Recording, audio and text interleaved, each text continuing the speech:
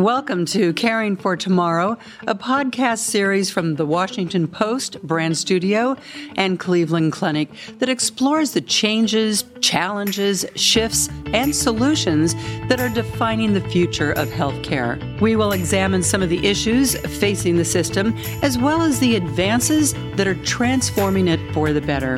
Along the way, you will hear how leaders in healthcare, like Cleveland Clinic, are using innovation to improve patient care for people everywhere. Hi, this is Joan London. I am a journalist and author and health and wellness advocate, so I am so happy to be here today as your host and moderator. Today's discussion on how healthcare has responded to the COVID-19 pandemic features a one-on-one conversation with Dr. Tomislav Mihaljevic, CEO and President of Cleveland Clinic. The COVID-19 pandemic has changed the world forever, and perhaps no group has been more affected than healthcare organizations like Cleveland Clinic. We will discuss how his organization responded and adapted in the face of the public health crisis, touching on the Hope Hospital, supply chain solutions, and more. He will also look ahead, discussing how Cleveland Clinic is preparing for the care challenges in the coming months and how the pandemic may shape enduring health system transformation into the future. Doctor, hi, how are you doing? I'm doing well, Joan. Thank you very much. Thank you for having me. Boy, we started working on the developing of this podcast at the beginning of the year, and so much has happened since then. I want you to take me back to that time when you and your staff first started coming to the realization that this was going to be a global pandemic. What were those conversations like? Well, our first conversation started at we actually started observing the changes outside of the United States. Cleveland Clinic is based in Cleveland, Ohio. However, we are an international health provider, so we do have a very substantive presence abroad, and Cleveland Clinic Abu Dhabi has been our first hospital that has experienced the challenges in taking care of patients with the COVID-19, and that was quite some time before pandemic arrived to the United States. So that is when we really got alerted about the threat of the pandemic and started preparing our entire enterprise worldwide for what was about to come. When you realized it was coming our way here in the United States, what were those first initial steps you started taking? Well, first of all, we realized that there is a great potential for the disease to spread and to spread relatively rapidly. We clearly, just based on our international experience, realized that personal protective equipment is one of the major challenges. And then we also started to prepare our environment as well as our caregivers for potential pandemic. How did you go about preparing your healthcare providers for something they'd never really seen before? That was a true challenge because pandemic of these proportions has never been experienced by any of us. So we realized that we have to approach this pandemic differently than we do approach usual challenges in healthcare. The way we've done it is first we made all the preparations in order to ensure that we have a sufficient amount of personal protective equipment and number of providers and space to take care of our patients. But as we were doing our calculations, we realized that we actually may need more providers in an intensive care units, for example, than what we currently have on our staff. So we created training programs for other healthcare providers who had a fundamental knowledge about, for example, intensive care, yet haven't maybe practiced it in a few years. And we trained them ahead of time to be prepared so it can step into the roles that they may not have occupied since their training. The other good example of preparation for the unknown was the rationalization of personal protective equipment. We understood that although we had a lot of supplies, if we were to be faced with a phenomenal wave of patients, we had to figure out how can we keep ourselves safe, our patients safe, and yet use as little personal protective equipment as possible so that we can have sufficient supplies. That may sound like a trivial question, but it is a really, really complex exercise of understanding when to put a personal protective equipment on, when to take it off, how to coordinate it with the rest of the team. but just a few examples of the immense amount of preparation that was put in place as we were opening our Hope Hospital, as we were looking to address the potential needs. I know you put together Hope Hospital very, very quickly. Tell me about that. Yeah, Hope Hospital is the name that we used for the space that is actually not a hospital. We took over the health education campus, the very unique space here in Cleveland. It is an education campus that Cleveland Clinic and Case Western Reserve University have built together. It houses 4 different schools, 2 medical schools, Case's and ours, Cleveland Clinic's, and a nursing school from Case and a dental school. It is a wonderful, wonderful environment where our young students start their educational journey together as a team. And we use that space to bring additional bed capacity to proximity of our hospitals and converted health education campus into a Hope Hospital with close to 1,000 beds in scope of 3 weeks. We always try to be at least a step or two ahead of disease. And we said, well, we're going to create this additional capacity. And the worst and the best thing that can ever happen is for us never to use it. It would actually turn out to be true. Can you tell us a little bit about the challenges that the Cleveland Clinic faced in terms of stocking up on necessary healthcare supplies during the pandemic and some of the strategies that you used to address shortfalls that we in the public heard so much about?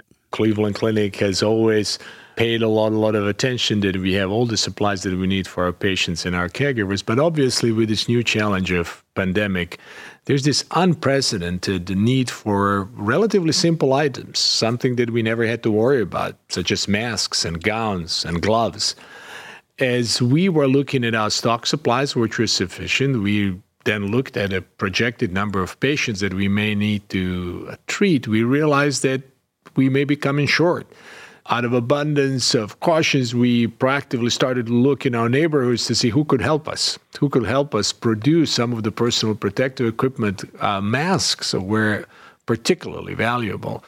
Here in Ohio, we have a very vibrant Amish community. So our colleagues from the supply chain approached the members of the Amish community that were just absolutely wonderful partners. And within the next couple of weeks, we had tens of thousands of face masks that were handmade by the members of Amish community and that were distributed to the patients or caregivers here. So that is just one example of how our communities, broader communities, got together. I know that you also participated in organizing a ventilator database along with the White House, so to make sure that the ventilators were delivered to the areas with the greatest need. Tell me a little bit about that. Well, as we all collectively looked at what was happening in Europe with a large number of patients who needed ventilators to keep them alive, and a relative shortage of ventilators in some countries, we quickly came to the realization that we need to get ourselves organized. And we participated in the initiative that was started by some of our colleagues and at a federal level to create a virtual ventilator bank. And we contributed a part of our stock of ventilators to that virtual ventilator bank that can be activated at any time to deliver those ventilators to the areas of need. We looked at the country as a whole, and we quickly realized, obviously, that there are certain areas that are hotspots and need a lot of ventilators. And then we had certain parts of the country that are more fortunate, Ohio, one of them. I think that was just yet another example of what we can do, how much good can be created when we work together. Didn't take long to do something as important as creating a ventilator bank. Your researchers there, they developed the world's first model to forecast an individual patient's likelihood of testing positive for COVID-19. Tell us about that model and how that's kind of pioneered how people will deal with this. So here's the reason behind the importance of that model to predict who is going to test positively for COVID. As you, I'm sure, remember at the very beginning of the pandemic, one of the big challenges among many was our ability to test. This is a new disease. The new disease that we never faced before. Therefore, we did not have the sufficient amount of testing equipment. The technologies are still being developed. And with this precious yet restricted resource of ability to test, What we wanted to make sure is that we're using the test for the patients who are going to benefit from the testing most. So obviously, if there are ways to predict who is most likely to turn out positive, that's how we directed our testing resources to those in greatest needs. And now this algorithm is being used nationwide and worldwide. It just simply accurately predicted the likelihood of a person to be positive. And you outlined it very, very correctly, particularly at the very beginning of the pandemic. Let's say that a young person from rural, our home state of Ohio, from rural environment is going to test positive because the pandemic didn't reach those areas yet. But we knew that people who are in particularly nursing homes, elderly, who had a number of other diseases they're coping with, are much more likely to test positive. There are a lot of different scenarios in between, and it was really helped us in predictable way allocate those precious resources. And testing continues to be a very precious resource worldwide. The pandemic hasn't only affected care delivery, but also hospital operations. Lay out for us, if you will, some of the operational challenges Cleveland Clinic face, such as financial shortfalls and human resource concerns. How have you addressed those areas? And why did you make the decision to keep your care providers whole? What we all thought, based on the best information that we had available at the time, that we will be faced with a phenomenal wave of patients. That's why we built a Hope Hospital. That's why we stopped doing elective planned procedures so that we can conserve the resources, personal protective equipment, space, and people, and create a capacity for this wave of patients that we were expecting to come and hit us. Now, fortunately, that big wave never arrived. Now, as a consequence, we had about 2 to 2.5 months during which our hospitals were essentially empty. Yet we had our full staff on pay. We had additional costs of gathering all this equipment that we needed for COVID. And as a consequence, the big paradox of this pandemic is that a healthcare industry, the one that is supposed to protect us from the pandemic, has actually been hit one of the hardest with the financial challenges. Hospitals operate on a very narrow margin in the best of times, and the worst of times, this becomes a significant challenge. We here at the Cleveland Clinic decided to get through this entire journey as we always do through anything as a family. We employ close to 70,000 caregivers across the world. We do everything as a team, and we decided to stick together as a team. So we have not laid off, furloughed any of our caregivers. We kept all of our caregivers whole. And not only that, but in order to protect caregivers during this time of stress, we have put in additional resources around them to help them navigate through their own lives. People oftentimes forget that healthcare workers do this wonderful job at their workplace, but they also have their families at home. They have children who need healthcare. They have elderly parents. They have spouses who may have lost jobs during this wave of unemployment. And what we did is we put a lot of resources to prop them up. And for example, few of those who became infected, we made sure that they get their meals at home, that we checked on them frequently. And that has been a very significant source of effort, but also a source of pride for us. What I would like to share with you is that during this pandemic, we have never seen a unity in our organization that has always been very tightly and closely knit. But this is unprecedented. We have the highest engagement we've ever had in the history of the organization. So there are many silver linings of this challenging time, so this is one of them. Well, by approaching it in that way, you really kept everybody together as a team. I mean, these people we're talking about, they are the heroes of this pandemic, all of you who have kept people alive. Well, this is our calling. We get into this profession not because we view this as a job. That's why we went into medicine. This is an extraordinary effort in extraordinary times, but that is why people in our profession choose medicine as their calling. So that's what really excites us. We as an organization, and I believe I can speak on behalf of all of my colleagues in healthcare in general, really view this as an honor. We're honored by the fact that people are putting their health and their lives into our hands, and this is a wonderful responsibility that we carry to take care of them. Yes, but we went through this as a family. We firmly believe that this is important, and we just simply did not want it to be a part of the paradox that we see that, just in the United States, close to 1 million healthcare workers, at least temporarily, lost their jobs and their livelihoods during the time when their services are needed the most. I imagine it's been quite a task. I mean, life goes on, pandemic or not. People have heart attacks, people have strokes, they take falls, whatever it may be, to try to manage that. And there's, I assume, some fear or reluctance to even come into a hospital when, what life throws your way happens. John, that is a very, very important observation. I would like to put things a bit in a context today. For us as a Cleveland Clinic, one of the larger national providers of healthcare, at no point did we have to allocate more than 3 to 4% of our hospital resources for the treatment of COVID patients. COVID is a centerpiece of a public discussion. But when we take a look really across the board, there are those areas, hot zones, that were very, very busy for several weeks. They may be overwhelmed with patients, but vast majority of hospitals had actually a relatively small fraction of their hospital capacity allocated to COVID patients.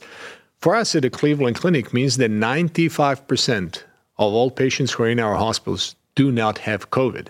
Yet almost uniformly, all of them are affected by COVID. They're not infected, but they're affected. And they're affected in many different ways. You're absolutely right. People, because of the fear of COVID, do not seek regular care. They seek to postpone their cancer screenings. They do not go for their regular checkups. And it is a major concern of ours that we will be paying a price of COVID pandemic measured in human lives that is going to be much higher than just the lives lost due to the infection. Deferment of necessary care can be very, very dangerous. As you well know, you're such a prominent healthcare advocate.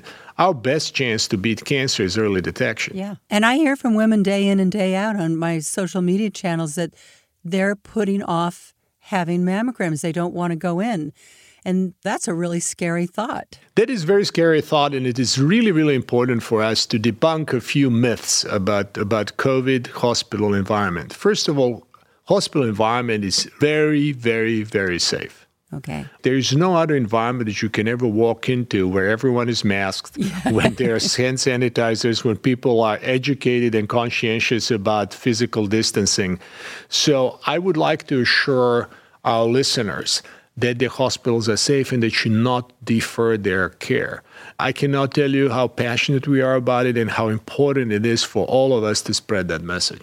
How do you go about developing safety measures for the patients and the healthcare providers and just really rapidly make your environment safe? Well, safety has always been the main point of everything that we do. Safe care is of a paramount responsibility for every healthcare provider. So this notion of safety has been deeply embedded at Cleveland Clinic in each and every one of us. But we had to make a lot of modifications in our day-to-day life in a hospital. The big advantage for us as an organization that we act as a unit. We've always worked together as a team, not as an agglomeration of individuals. And we can move very quickly. And we did move very quickly. We, for example, eliminated half of our chairs from the waiting area so that we can have appropriate social distancing in every waiting area. We limited the number of entry points in our hospitals so that we can minimize the risk of visitors inadvertently coming into our space and bringing an infection into a safe hospital space. We have provided hand sanitizers pretty much in every corner of our hospitals. We've implemented temperature screenings at every entry point and made sure that we have plenty of masks to be distributed for every one of our colleagues as well as for every one of our patients as they were entering our facilities. And the list goes on and on and on. But all of that was done in a matter of a few weeks. It really didn't take much to reach every corner of our organization. We have more than 200 sites at which we deliver care nationally. So it was not a small task. And then lastly, the communication is very, very important. What we've learned during this pandemic is that informing our patients and our caregivers is a real responsibility of a leadership team. We have a daily communication. We speak with our leadership team on a daily basis. We share the communication with everyone in the organization every single day. I'm spending more time in front of a camera than I've ever had. Literally updates every single day because things change. Our knowledge about the disease changes. And we have to implement measures based on the best information that we have at the time. But as information changes, we make appropriate adjustments, tweaks. What is paramount is communication. I cannot emphasize that enough. That keeps everyone informed. People deal much better with uncertainty if they're informed about the measures, about how to counteract it. The worst thing is not communicating. We do still see these hotspots emerging around our country, around the world. How is the Cleveland Clinic kind of approaching that so you'll be ready for it on all of your campuses around the world? Well, there are two ways to approach it. For large organizations like ours, we have first to do our internal preparation. So we have to make sure that we are ready. So we make sure that our people are ready, that we have personal protective equipment, space, and resources. The other side of our responsibility is to public advocacy and to work together with the local and regional state governments.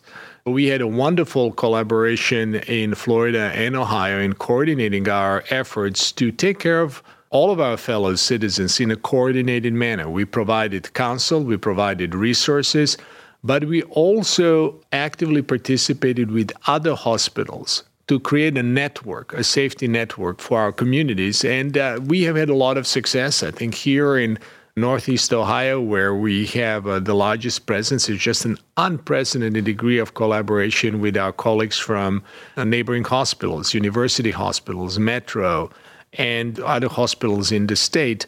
It has been really a wonderful show of unity and a wonderful testament what we can do when we work together.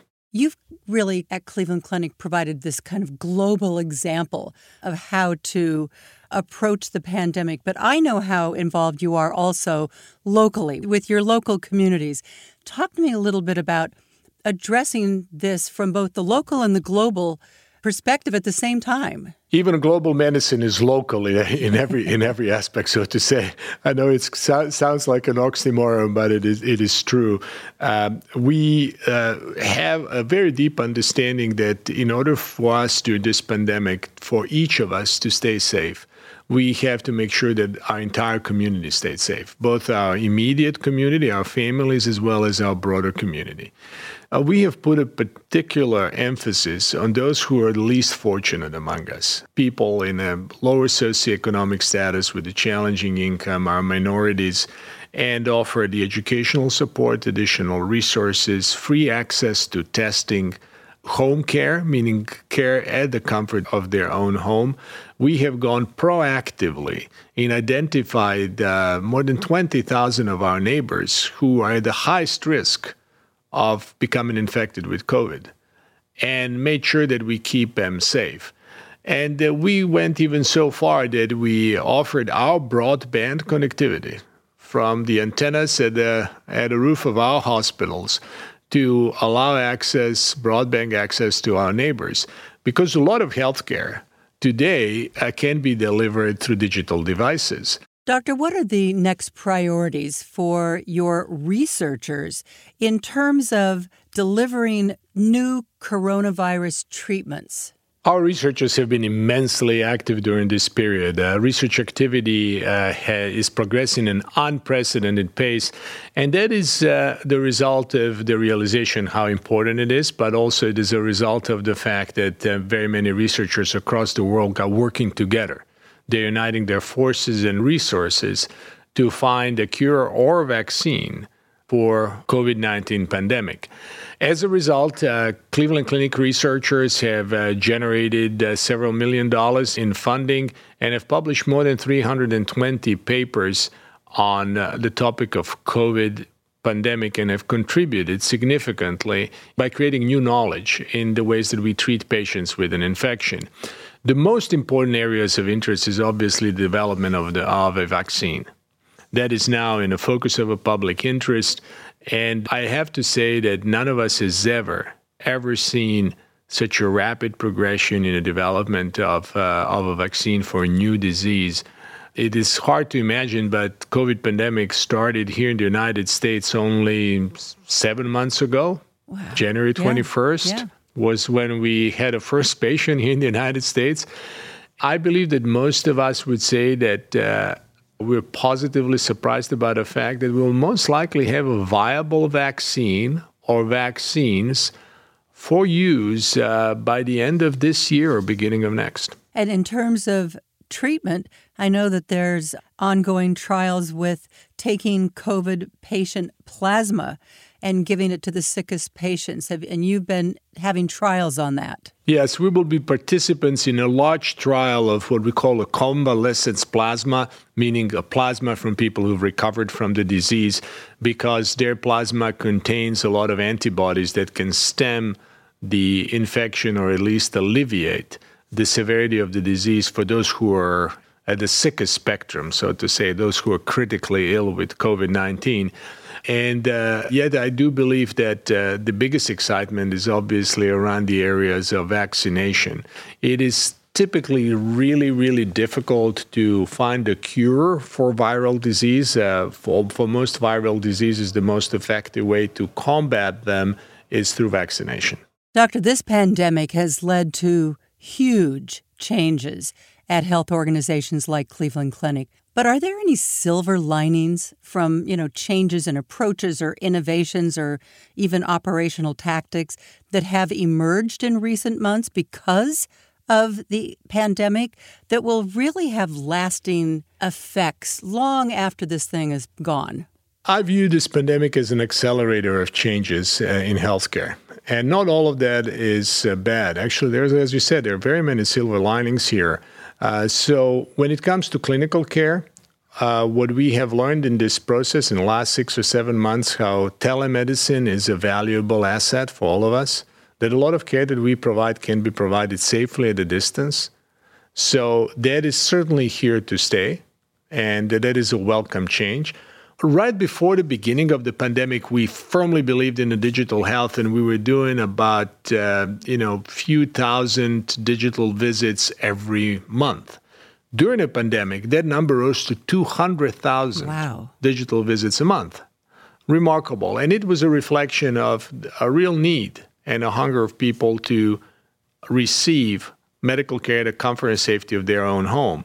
There are other silver linings that come along with this pandemic. One that I'm particularly passionate about is the restoration of the recognition of noble profession that healthcare is. And I think that our communities and our societies have regained the insight into how important and how noble healthcare is and how much sacrifice our healthcare professionals demonstrate every single day. There are so many wonderful, heroic examples of people lending the helping hand to one another. I can just speak for our organization, Cleveland Clinic's caregivers have volunteered to help others in need. We had our caregivers who went and spent more than a month in New York City during the worst crisis in New York Presbyterian. We had a large group of our caregivers who went to Detroit, Michigan, to Henry Ford Hospital to help out, and the other one that went to the United Arab Emirates, 7,000 miles away, to lend a helping hand to our fellow caregivers over there. So there's just wonderful examples of humanity that have come out of this, and I think we have all become better for it, and I certainly am convinced that it is here to stay, probably for us as a country, but the world as a whole. I'm certainly very hopeful that this pandemic has brought home the realization of how important the health is in our broader community and how dependent we are on one another. Diseases like this, they do not understand the word boundaries. They do not understand race. They do not distinguish among rich or poor. The disease simply spreads, and we as a community simply have to unite in our response, but also in our solidarity to one another. That is the only way that we are going to stem this control this pandemic, but also that it's the only way that we're going to be successful in taking care of the pandemic of the future. But I'm very optimistic. I do believe that while this continues to be a big challenge for us, I think that we're going to rise and get through this by being better as a healthcare providers, better as a country. Every pandemic ends. This one is also going to come to an end. And thanks to the technology, thanks to the tools of the 21st century when it comes to research, this is probably going to end much faster than any pandemics that we used to have in the past. I am very, very optimistic. This too will end. This will not last forever. And it is really important to keep this perspective in mind. When you look back over the past 7 months, what philosophies have guided you along the way as you've had to make some very tough decisions? Well, the leading philosophy for every decision that we've ever made is pretty simple, and that has really carried us through before the pandemic, but also through the pandemic. We have not really moved away from our values and from our mission and from our principle. And a simple principle that we have is that we strive to take care of every member of our hospital, every caregiver as a family. We strive to take care of every one of our patients as a family, and we take care of our organization as our home. And we always say that as if we look at the world through this lens, we're always going to come to the right decision. That has always been a guiding thought for all of us at Cleveland Clinic. And this organization is based on those principles, and that has allowed this organization to shine through tough times as well through good times. And we have not really changed anything, quite frankly. We had just firmly adhered to our core beliefs, to work as a team, to treat one another and our patients nicely, and we just made sure that we take our Cleveland Clinic family through this pandemic as a whole. Before we wrap up, we have a segment that we call If You Remember One Thing, where we ask our experts to reflect on one key takeaway from this episode. So, Doctor, what is the one thing that you think listeners should take away? I think for our listeners to take away is, I would say, a sense of a shared responsibility, quite frankly. I think we all have a shared responsibility when it comes to the success of our ability, our collective ability to control this pandemic. That shared responsibility is here for all of us to share, regardless of our age, regardless of our position, place where we live. But with that notion of shared responsibility, as I said, I continue to be very, very optimistic. And I believe that we know that there is a way how to deal with this. And if we all do our little piece, we'll be just fine. Oh, I love ending there. Doctor, thank you so much for being with us today.